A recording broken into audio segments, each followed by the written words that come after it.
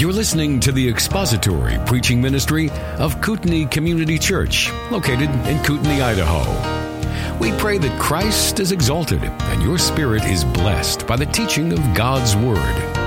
For more information about Kootenai Church, please visit us online at kootenaichurch.org. So we're going to read on page 1160.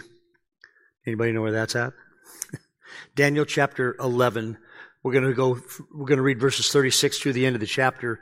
And then, because we will be referring to it fairly regularly over the next 5 verses, I would like to read all of Ezekiel 38 and 39 this morning. And it's far more important than anything I have to say anyway. So turn with me to Daniel chapter 11, and we'll read from verse 36 through the end of chapter 11. Then the king will do as he pleases, and he will exalt and magnify himself above every god, speaking of the Antichrist, and will speak monstrous things against the God of gods, and he will prosper until the indignation is finished, for that which is decreed will be done.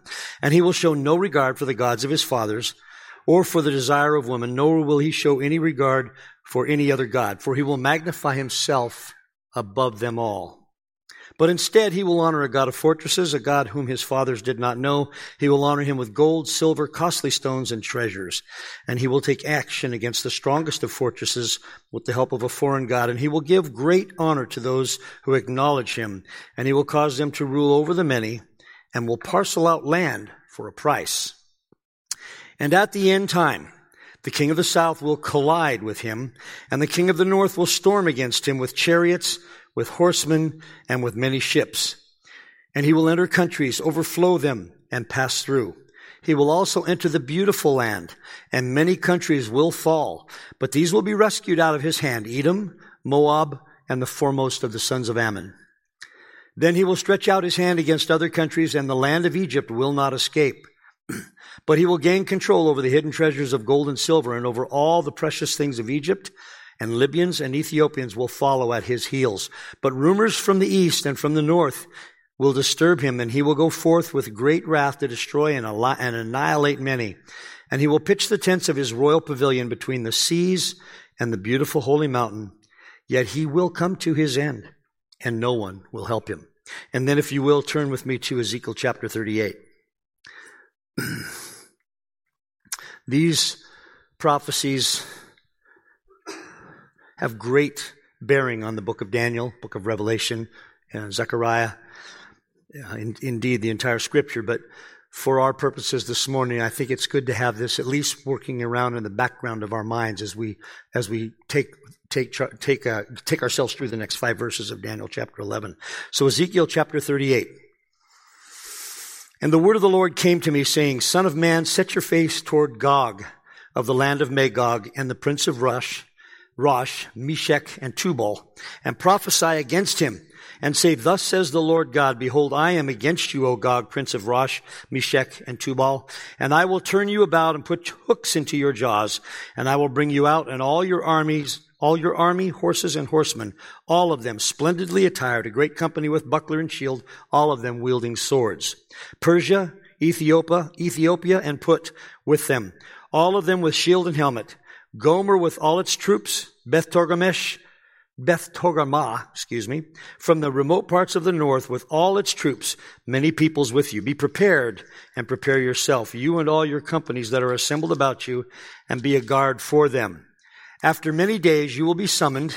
In the latter years you will come into the land that is restored from the sword, whose inhabitants have been gathered from many nations into the mountains of Israel, which had been continual waste, but its people were brought out from the nations, and they are living serenely.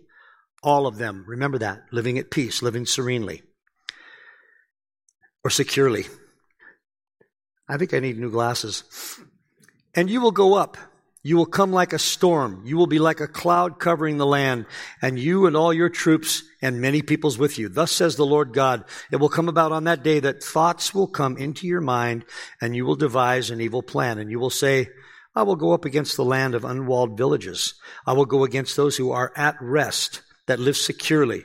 all of them living without walls and having no bars or gates, and capture spoil and to seize plunder, to turn your hand against the waste places which are now inhabited, and against the people who are gathered from the nations, who have acquired cattle and goods, who live at the center of the world," speaking of Israel. "Sheba and Dedan and the merchants of Tarshish with all its villages will say to you, 'Have you come to capture spoil? Have you assembled your company to seize, plunder, to carry away silver and gold, to take away cattle and goods, to capture great spoil?' Therefore prophesy, Son of Man, and say to Gog, 'Thus says the Lord God, on that day when my people Israel are living securely, will you not know it?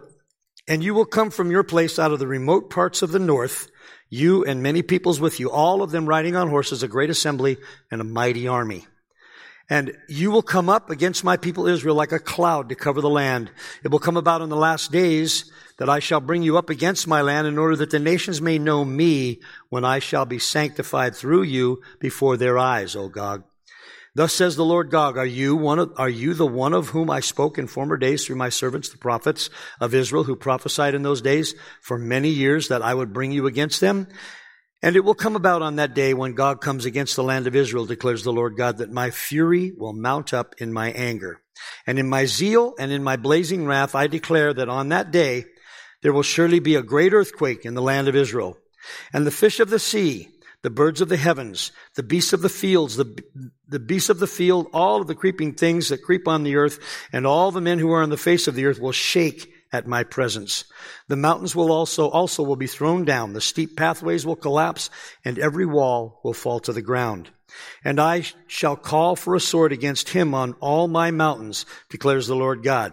Every man's sword will be against his brother, and with pestilence and with blood I shall enter into judgment with him, and I shall rain on him and on his troops, and on the many peoples who are with him, a torrential rain with hailstones, fire, and brimstone.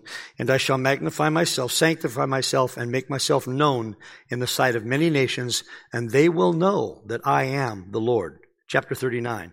And you, son of man, prophesy against Gog, and say, Thus says the Lord God, Behold, I am against you, O Gog, prince of Rosh, Meshech, and Tubal. And I shall turn you around, drive you on, take you up from the remotest parts of the north, and bring you against the mountains of Israel. And I shall strike your bow from your left hand, and dash down your arrows from your right hand. You shall fall on the mountains of Israel, and you and all your troops, and the peoples who are with you. I shall give you as food to every kind of predatory bird and beast of the field. You will fall on the open field, for it is I who have spoken, declares the Lord God. And I will send fire upon Magog and those who inhabit the coastlands in safety, and they will know that I am the Lord. And my holy name I shall make known in the midst of my people Israel, and I shall not let my holy name be profaned any more. And the nations will know that I am the Lord, the Holy One in Israel. Behold, it is coming, and it shall be done, declares the Lord God. That is the day of which I have spoken. Then those who inhabit the cities of Israel will go out and make fires with the weapons and burn them, both shields and bucklers, bows and arrows, war clubs and spears. And for 7 years they will make fires of them.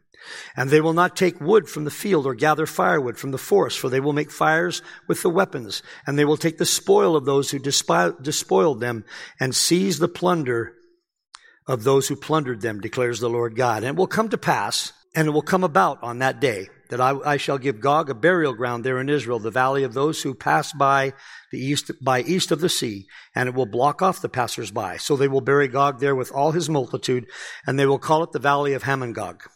For 7 months the house of Israel will be burying them in order to cleanse the land. Even all the people of the land will bury them, and it will be to their renown on the day that I glorify myself, declares the Lord God.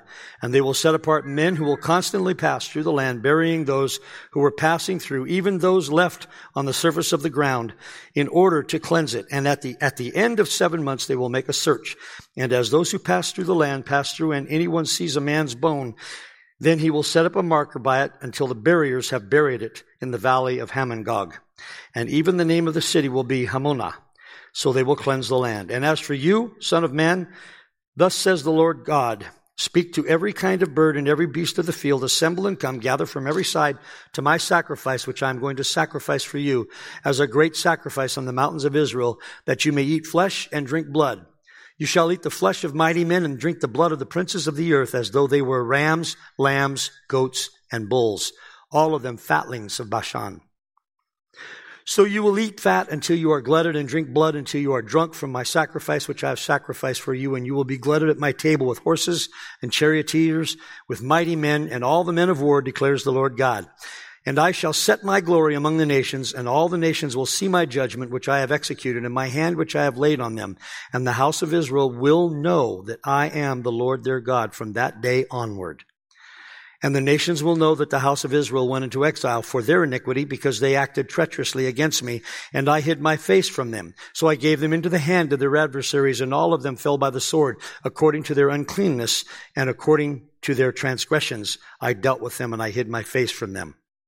Therefore, thus says the Lord God, now I shall restore the fortunes of Jacob, and have mercy on the whole house of Israel, and I shall be jealous for my holy name, and they shall forget their disgrace and all their treachery which they perpetrated against me when they lived securely on their own land with no one to make them afraid.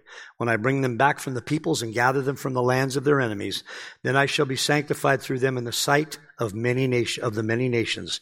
Then they will know that I am the Lord their God, because I made them go into exile among the nations, and then gathered them again to their own land, and I will leave none of them there any longer, and I will not hide my face from them any longer, for I shall have poured out my spirit on the house of Israel, declares the Lord God. So a couple of things just to remember. Remember the phrase, Israel will be living securely, we will be living in peace, at rest. That comes up in our section. Remember that when God decides to, at the end of the indignation, when Israel finally looks and sees their Messiah whom they pierced, He will bring them back into their land.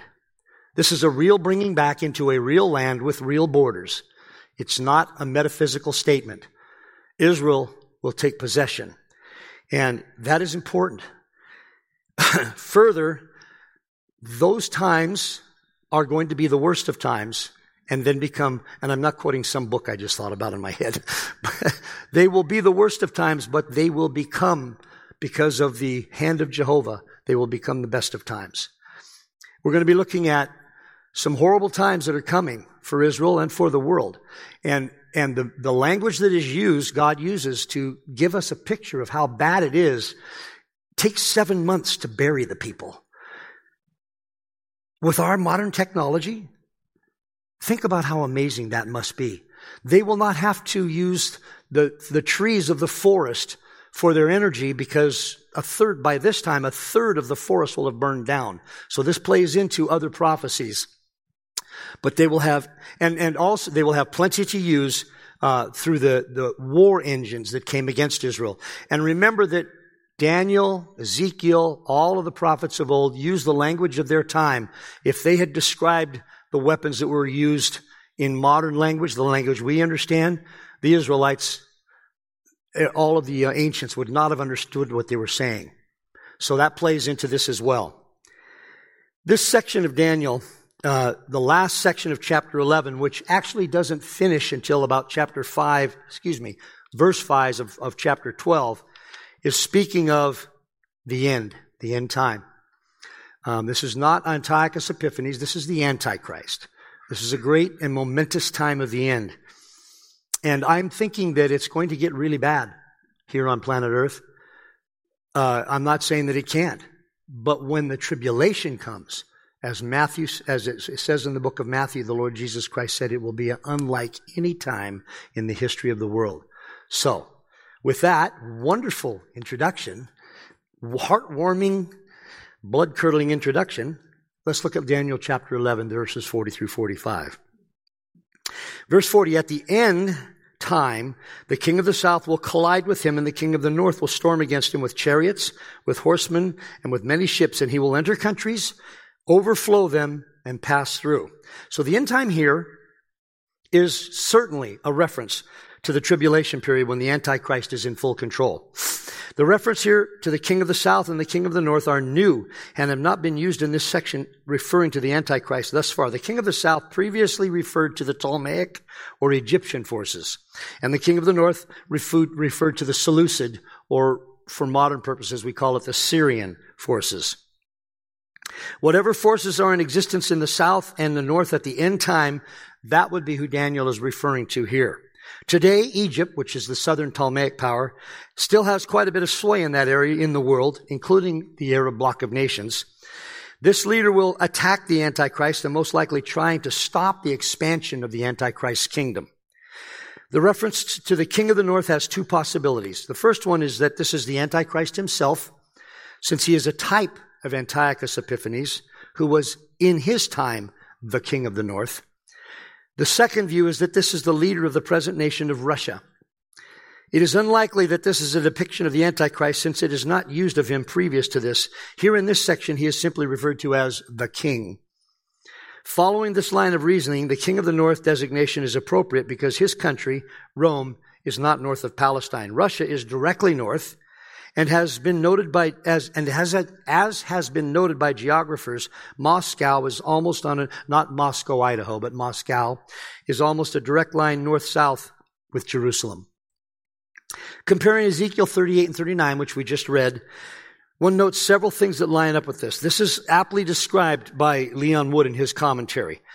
He says this: a great battle is described in these two chapters, and it must transpire during the tribulation. Also, the period during which the war set forth in our present verse occurs under verse 36. As several factors show, first, this war will occur after the Jews had returned to their land, Ezekiel 38, 8 and 12.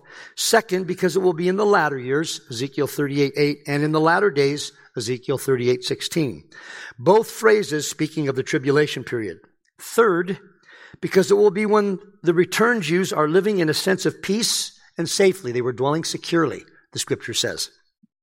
38:11, which could well be sometime during the 3.5-year period of the peace covenant with the Antichrist. Remember, he will make a covenant of peace that will last 3.5 years, and then he will break it. And that's spoken of in Daniel chapter 9, verse 27. And fourth, because it must occur before Christ will have destroyed all of Israel's enemies, spoken of in Zechariah 14 and Revelation 19. For such an attack as here set forth could hardly take place after that. But this means that this battle must be closely related to, if not identical with, the conflict described in this verse. That's the battle in Ezekiel 38. Because this conflict too must be near the midpoint of the tribulation week, since the following verses in Daniel 11 tell of the Antichrist moving on into Palestine after this battle. And two battles totally different could hardly transpire in so short a time and in the same general area.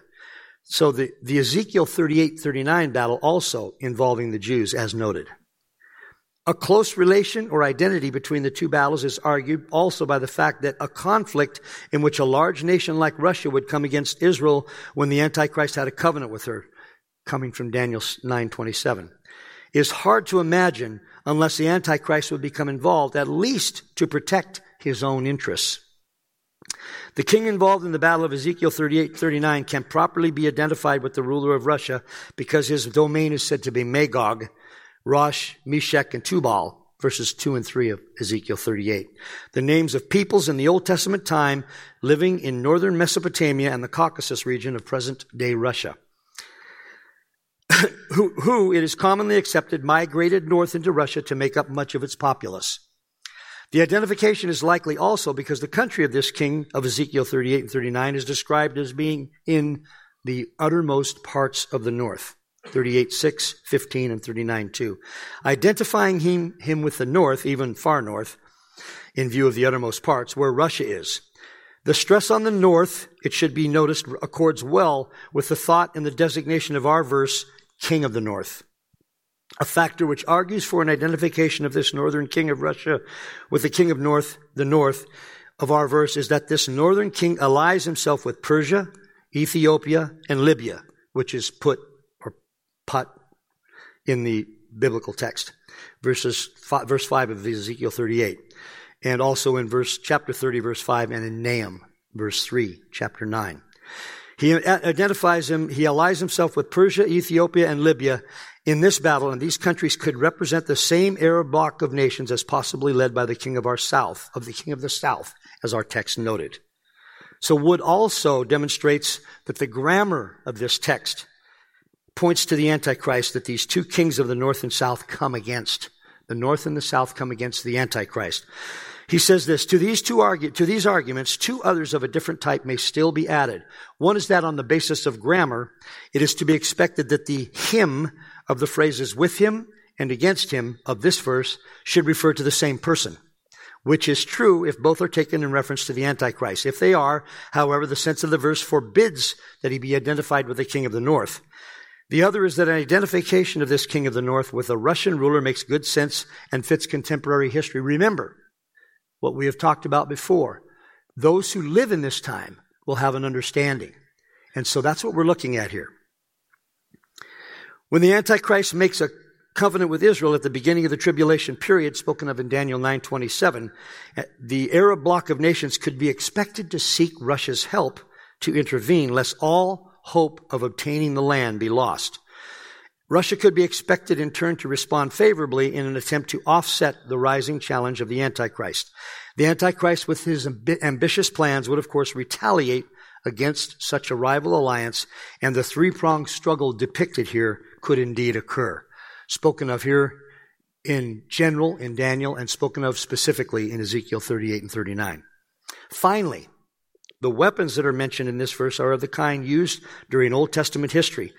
I'm done reading Leon Wood, by the way. You didn't see the quotes, but they're there. Finally, the weapons that are mentioned in this verse are the kind used during Old Testament history. Ezekiel 38 and 39 do the same. They will be representative of their counterparts in modern warfare, for had Daniel given modern weapon designations, no one of his time would have understood it. He who will enter countries and overflow them is best taken again as the Antichrist, who is the general subject of this passage. This refers to Palestine, Egypt, Libya, and Ethiopia. He will achieve a great victory over these lands and will overflow as a river overflows its banks, the lands, and pass through them on his way to Egypt, which we will see in verse 42. So these developments will begin in the first half of the 70th week predicted in Daniel 9:24 through 27, with Israel at peace for the first 3.5 years of the covenant made with the Antichrist, and then betrayed and openly attacked in the second 3.5 years. The best understanding of the chronology of this section is that the battle in Ezekiel 38:39 comes at a time of peace for Israel, 38:8, 11, and 14, which would be the first half of Daniel's 70th week, when Israel has protection because of this short-lived covenant with the Antichrist, with the Roman ruler, with the Antichrist. At the midpoint of this time, the ruler becomes a world ruler, and the Great Tribulation begins in earnest with the persecution of Israel. Daniel 11:36 through 39 refers to this second half and occurs after Ezekiel 38:39. The battle described in verses 40 and on is a later development, most likely several years after the battle described by Ezekiel. This king, the one in previously in 36 through 39, is an absolute ruler and is a picture of a world government. The war in Daniel here is a rebellion against the king/Antichrist who breaks up the world government. As we will see in the verses following, the Antichrist sweeps through the rebellious nations and dominates them until the second coming of Christ, the second advent. Comments, questions? Verse 41. He will also enter the beautiful land, and many countries will fall. But these will be rescued out of his hand, Edom, Moab, and the foremost of the sons of Adam. So upon the victory over the two kings mentioned in verse 40, the Antichrist then sweeps into Israel, Palestine. Many will die, but he will not conquer Edom, Moab, and much of the Ammonic territory. This happens in the last half of the tribulation period. The Antichrist will break his covenant with the Jews and devastate Israel. It's unfortunate, but that's how men work. They know how to kill very well. Being controlled by Satan, his desire to destroy Israel is well understood. Here, he will violate the treaty that he himself made with the Israelites. He will force the cessation of religious ceremony. We saw that earlier in Daniel. We saw that spoken of in other places. And he will erect his abomination of desolation in the temple, spoken of in Daniel 9:27. Again, those three countries to the southeast of Palestine, Jordan, will not be invaded. As far as the quote, foremost of the sons of Ammon, unquote, it appears the leaders of this area will somehow escape. Scripture doesn't tell us how or why, just that they will. Then verse 42. Then he will stretch out his hand against other countries, and the land of Egypt will not escape. The Antichrist, not content with his recent conquerings, will then attack more countries. Heading southwest rather than southeast into Jordan, the Antichrist will attack Egypt. If this is the king of the south spoken of earlier, this country will have already been subdued, and it will remain for the Antichrist at this time to simply take possession of the country. Egypt will not be so fortunate to escape as the three countries mentioned in verse 41. We'll do 43 and then I'll see if there's any questions. Verse 43, but he will gain control over the hidden treasures of gold and silver and over all the precious things of Egypt, and Libyans and Ethiopians will follow at his heels. This verse demonstrates the Antichrist in complete control of this area. He will gain control of the economies of this area and thus the valuables within them. And this is a very rich area of earth. The Libyans and Ethiopians will literally follow, quote, in his steps, unquote, which is the literal translation of this phrase. In other words, they will be part of his kingdom and they will obey his commands. I'm not saying willingly, but they will. It is important to remember at this junction that the Antichrist, though enabled by Satan, is still just a man. And no one is a match for the Lord Jesus Christ, especially a man. And he will have to occupy and maintain control in the countries he has subdued. This will thin out his forces, and as more and more nations rise against him, the situation for him will become more precarious. How many of you have ever played the game of Risk? And I don't want to trivialize the scripture. I don't mean to do that. But if you've done that, you know what it's like when you have a certain amount of troops and you conquer more territories, and you've got to spread them out to control those territories. Those nations know that. He's thinning out. Now might be the time. And so the Antichrist is headed for the final confrontation with the Lord Jesus Christ. But at this time, his position will begin to become more precarious. Any comments? I went through a couple of verses there. Or questions? Verse 44. But rumors from the east and from the north will disturb him, and he will go forth with great wrath to destroy and annihilate many. It's amazing to me how easily we are disturbed by rumors in our private lives. But in this particular case, it's going to be rumors, may or may not be true, that are going to cause him to change direction. While in North Africa, the Antichrist will hear rumors from the east and from the north. Nothing in Scripture gives us an indication of what the rumors are about, but they cause him great alarm. Some believe that this is the invasion of a 200 million man army from the east, mentioned in Revelation 9:16, coming to challenge his world leadership. 200 million men. That's a relatively large army. The United States Marine Corps is about 180,000. Do the math. Yeah, 200 million men. Okay. Others believe it is only murmurs from Palestine indicating that the garrisons he left there to control that area have come under attack. At any rate, he returns in great fury and annihilates the cause of the rumors. This indicates that the 200 million man army interpretation is most likely unlikely. I'm not saying it's false. I don't know, but it's unlikely. It is very reasonable to postulate that he could put down an uprising of the Jews in Israel, which is what I think it more likely is. The Jews do not like this.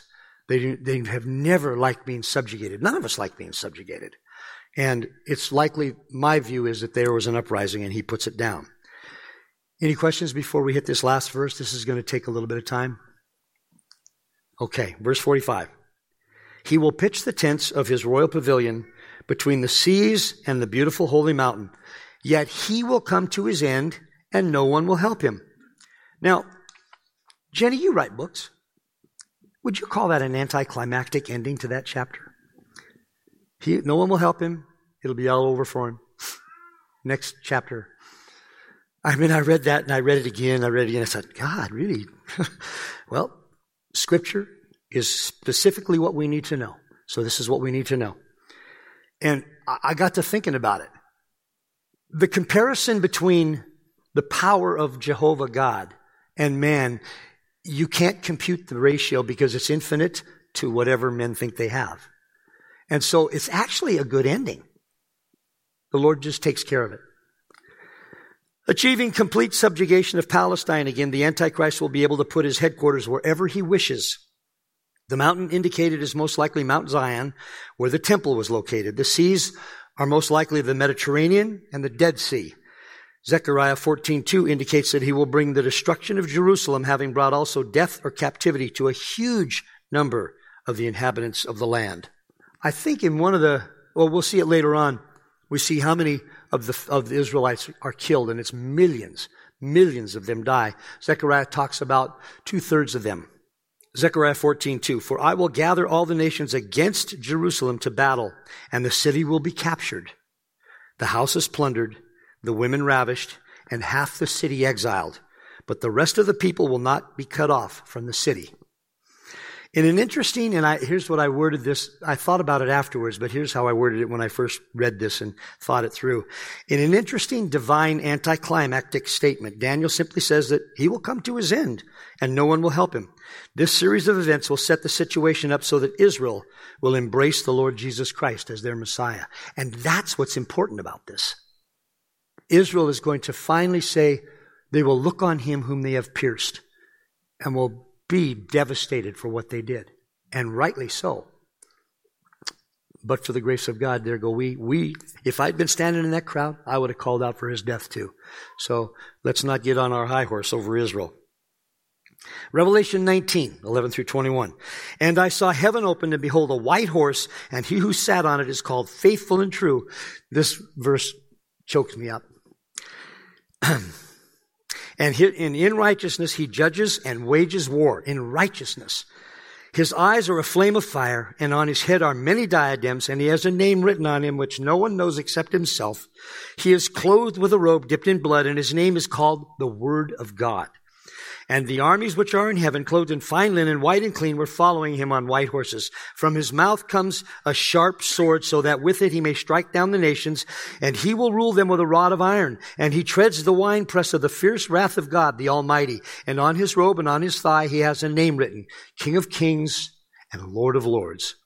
Then I saw an angel standing in the sun, and he cried out with a loud voice, saying to all the birds which fly in mid-heaven, Come assemble for the great supper of God, so that you may eat the flesh of kings, and the flesh of commanders, and the flesh of mighty men, and the flesh of horses, and of those who sit on them, and the flesh of all men, both free and slaves, small and great. By the way, I believe there's going to be horses involved in this final battle. Based on that. There will also be tanks and LAVs and rockets and etc. But you don't eat the flesh of a rocket. I don't think, unless you're an AI. Everybody knows what an AI is? Okay. Sometimes often my jokes fall flat. Come assemble, he says, so that you may eat the flesh of kings and the flesh of commanders and the flesh of mighty men and the flesh of horses and of those who sit on them and the flesh of all men, both free and slaves and small and great. And I saw the beast and the kings of the earth and their armies assembled to make war against him who sat on the horse and against his army. And the beast was seized, and with him the false prophet who performed the signs in his presence by which he deceived those who had received the mark of the beast and those who worshipped his image. These two were thrown alive in the lake of fire, which burns with brimstone. And the rest were killed with the sword which came from the mouth of him who sat on the horse, and all the birds were filled with their flesh. That's the anticlimax. It'll just be, I don't snap my fingers very well, but if I could, done. Just done. Taken as a whole, Daniel 11:36-35, at this point, Christ the Messiah will come in and be victorious against the Antichrist in the valley of Jehoshaphat, east of Jerusalem. And the Antichrist and the false prophet will be cast into the lake of fire, and his army will be destroyed by the sword that proceeds from the mouth of the Lord Jesus Christ, whatever that is. No one exists who could help him against the fury of the second person of the Trinity. No one exists who could help him against the fury of the second person of the Trinity. Walvoord summarizes this in his commentary. He says, taken as a whole, Daniel 11:36-45 is a description of the closing days of the times of the Gentiles, specifically the Great Tribulation with its world ruler, world religion, I see your hand, Peter, and materialistic philosophy. Go ahead. What's your question? It's his word. I'm just wondering how. The mechanics. And I'm not a strategist, so. In spite of its satanic support, Walvoord says, the world government fragments into the sectional disputes and a great world war that climaxes with the second advent of Christ. This brings the times of the Gentiles to a close with the destruction of the wicked rulers who led it. Further details are added in the next chapter. That will be chapter 12, which is a short chapter, but just a marvelous chapter. It's the best chapter in the Bible. Well, no, 11 is. That's where we're at. To put this into something of a final summary, I'm going to use a detailed paper that was not the whole paper, but excerpts from a detailed paper which was put together by Dr. Thomas Ice. So Israel has been restored from the sword, Ezekiel 38:8. This would refer to as Israel's defeats in AD 70 and in 135-36 when the diaspora began, the diffusion began. They will be living securely in the land when the invasion takes place, 38:8, it's Ezekiel. This will be before the beginning of the 70th week of Daniel or the tribulation. Israel is not necessarily at peace with her neighbors, but is living in security, which means confidence. She has confidence. She's able to conduct commerce. She's able to secure her borders at this point in time. Her military might at this time is secured not necessarily a completely peaceful existence, but a secure existence.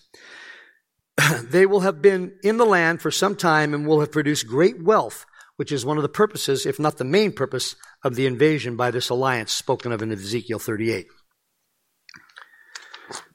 Important to the understanding of this section of Daniel chapter 11 is a statement by Ezekiel in his prophecy, which we just read, 39, 9 through 12. Then those who inhabit the cities of Israel will go out and make fires with the weapons and burn them, both shields and bucklers, bows and arrows, war clubs and spears, and for 7 years they will make fires of them. They will not take wood from the field or gather firewood from the forests, for they will make fires with the weapons, and they will take the spoil of those who despoiled them and seize the plunder of those who plundered them, declares the Lord God. On that day, verse 11, I will give Gog a burial ground there in Israel, the valley of those who pass by east of the sea, and it will block off those who would pass by. So they will bury Gog there with all his horde, and they will call it the valley of Hamon-Gog. For 7 months the house of Israel will be burying them in order to cleanse the land. The invasion will take place after the rapture, but before the tribulation. The rapture ends the church age, but does not start the tribulation. Once the Russian Antichrist, or whoever the Antichrist is, makes an agreement to protect Israel, as noted in Daniel 9, 24 through 27, the stage will be set to begin the events of those 7 years. It may be days, weeks, months, or years, but these will be the events that presage the great end of all things. Ezekiel 39:9 says, Then those who inhabit the cities of Israel will go out and make fires with the weapons and burn them both shields and bucklers, bows and arrows, war clubs and spears, and for 7 years they will make fires of them.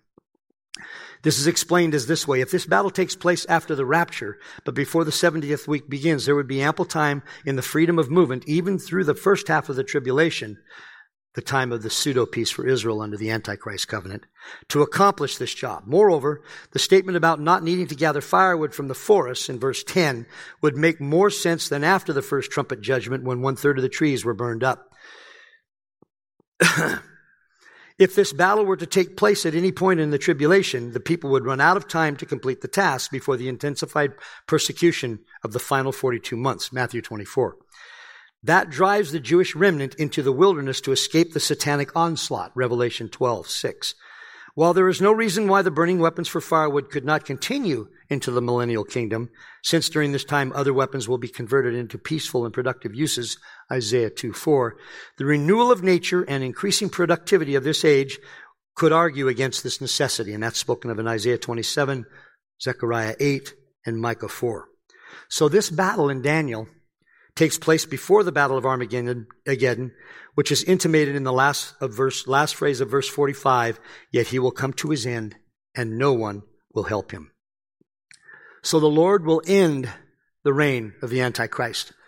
It's spoken of anticlimactically in the Scripture because there's just no comparison between the power of Jehovah and the power of the Antichrist, a power of every army on earth. They're zero. A billion divided by zero is what? A trillion divided by zero is what? Yeah. So the power of Jehovah, and does that not lend some comfort to your heart? It's an exciting and encouraging thing to me. If we are in those times, look forward to some difficulties in the days to come. But always remember that our God writes and wrote the last chapter. So now, with that, are there any other questions before we go into the end times chronology? I think we can get through it all. We'll go through it quickly, but you have copies, including my misspelling of the word time. So let's just go through it kind of quickly. This is a pretty good end times chronology, and I got most of it from compellingtruth.org, End Times. I think they did a pretty good job of putting this together. So before the tribulation, there'll be the rapture, and then a break in time of intermediate, indeterminate length. Yeah, my glasses. Then the first 3.5 years of the tribulation. The Antichrist rises. The Antichrist makes peace with Israel and the world. The tribulation formally begins. Daniel 9, Deuteronomy 30. 144,000 Jewish witnesses preach the gospel. That's going to be incredible. The Antichrist becomes ruler of the restored empire, Roman Empire, or speaking of the Ottoman Empire. An apostate church comes to power. We have an apostate church today. And unfortunately, it's the one that dominates television. They are politically powerful and very wealthy, but completely wrong. They will persecute believers, this apostate church will, and will be centered in Rome, Revelation 17. Scattered throughout the first 3.5 years are the seal judgments, which include the rise of the Antichrist, war. Yes, I did. No, I didn't. Okay. I'll correct the online PowerPoint with the scriptures, the appropriate scriptures there. So the first 3.5 years are Revelation 6 through Revelation 8. War, famine, pestilence, beasts, persecution of believers, and natural disasters. These grow in intensity and they grow closer together and are compared to birth pangs, becoming more intense, and they don't stop until they're completed. The seventh seal is silence for half an hour and the beginning or the distribution of the 7 trumpet judgments in Revelations 5:6. This marks approximately the midpoint of the tribulation. The Jewish temple has been reestablished, as have the sacrifices. The Antichrist puts an end to those, Daniel 9:27. The treaty with Israel is broken and Israel is invaded. The people of Israel gradually turn to God, Ezekiel 38 and 39. 2 unnamed prophets preach in the streets of Jerusalem. The Antichrist is assassinated and resurrected. The apostate church is destroyed by the Antichrist, who demands unlimited worship of himself. Remember, he demands worship or you die. Similar to Antiochus Epiphanes, the Antichrist sets up the abomination of desolation for worship in the temple. Michael and the other angels eject Satan from heaven, who then causes as much damage on earth as he possibly can. Then comes the Great Tribulation. The Antichrist rules the world. So I missed that. There it is, the midpoint of the tribulation. Then comes the Great Tribulation. The Antichrist rules the world and his worship is God, Revelation 13. The false prophet, second beast, serves the Antichrist and establishes his worship in the temple. The world is convinced, the unregenerate world is convinced that the Antichrist is the Messiah. Revelation 13. The Jews come under horrible persecution. The Lord Jesus spoke of that in Matthew 24 and in Revelation 12 and 13. Or 12, excuse me. The 7 trumpets. Revelation 8 and Revelation 11. So destroyed crops creating famine. A third of the sea is turned to blood. A third of the fresh water is contaminated. A third of the sun, moon, and stars darkened. Locusts. The great destructive army destroys 1/3 of mankind. The 7th trumpet announces Christ's oncoming reign and 7 bowls, which are Revelation chapter 8. And I will include those. I guess I did include them there. The 7 bowls, sores, seas turn to blood, fresh water turns to blood, sun heats up, supernatural darkness, the Euphrates dries up, and a great earthquake and 100-pound hailstones. In the end times. And that means The end. The credits begin rolling. The nations revolt against the Antichrist, and the battles leading up and finally to the Battle of Armageddon occur, Matthew 24 and Revelation 19. 2 witnesses are killed, and their bodies are left on the ground, left on the street. After 3.5 days, they come back to life and are taken into heaven. Israel cries out for their Messiah, and the Lord Jesus Christ returns. The sign of the Son of Man appears, and the armies of the world join to fight Christ, and he destroys them all with the word of his mouth, the sword of his mouth. The Antichrist and false prophet are destroyed and thrown into the lake of fire alive. Satan is bound and thrown into the abyss. Jewish believers from all over the world are gathered in their homeland, and the promised boundaries are literally restored. Word literally is overused today, but I literally mean literally today. Then there's a break of 45 days to prepare for Christ's rule. We'll see that in Daniel chapter 12. The end time second wave of judgments occurs.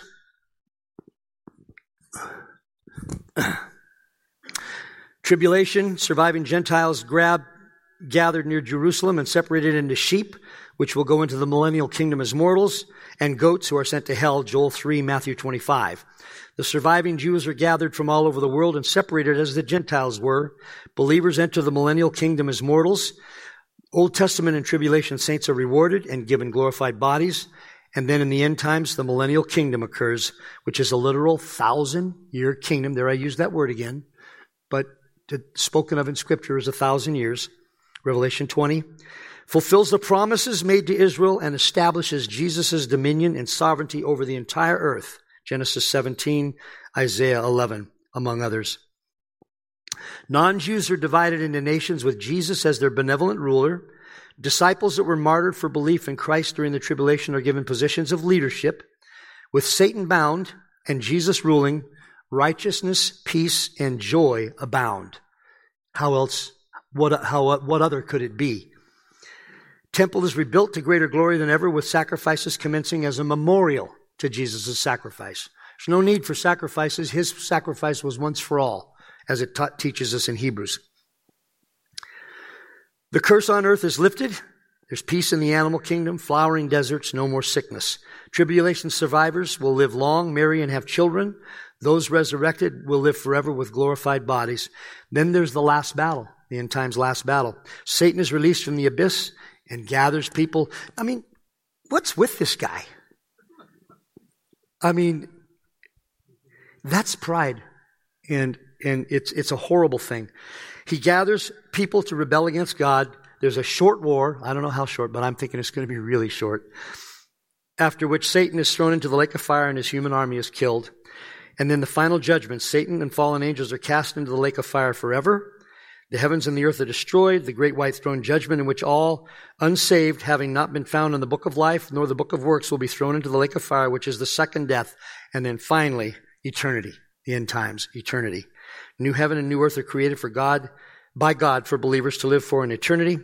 There's a 1,500-mile cubed Jerusalem city. That's even bigger than Chicago, I think. Yeah. Home to the Trinity, the angels, and the saved. No sin, no death, and finally, unhindered fellowship with Yahweh. So, brothers and sisters, the time's coming. The beautiful time is coming. And getting there, we'll see some difficulty. But everything is planned precisely by Yahweh, by the sovereign God of the universe. There are no mistakes. Everything in Scripture will play out exactly as it has been portrayed. And that word that comes from, that sword that comes from Christ's mouth, as Peter pointed out, that sword, the Word of God, will have complete victory over everything.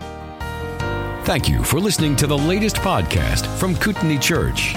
If you'd like to learn more about Kootenai Church or to donate to our church ministry, you can do so online by visiting kootenaichurch.org. We hope you enjoyed this podcast and pray you'll join us again next time. Once again, thank you for listening.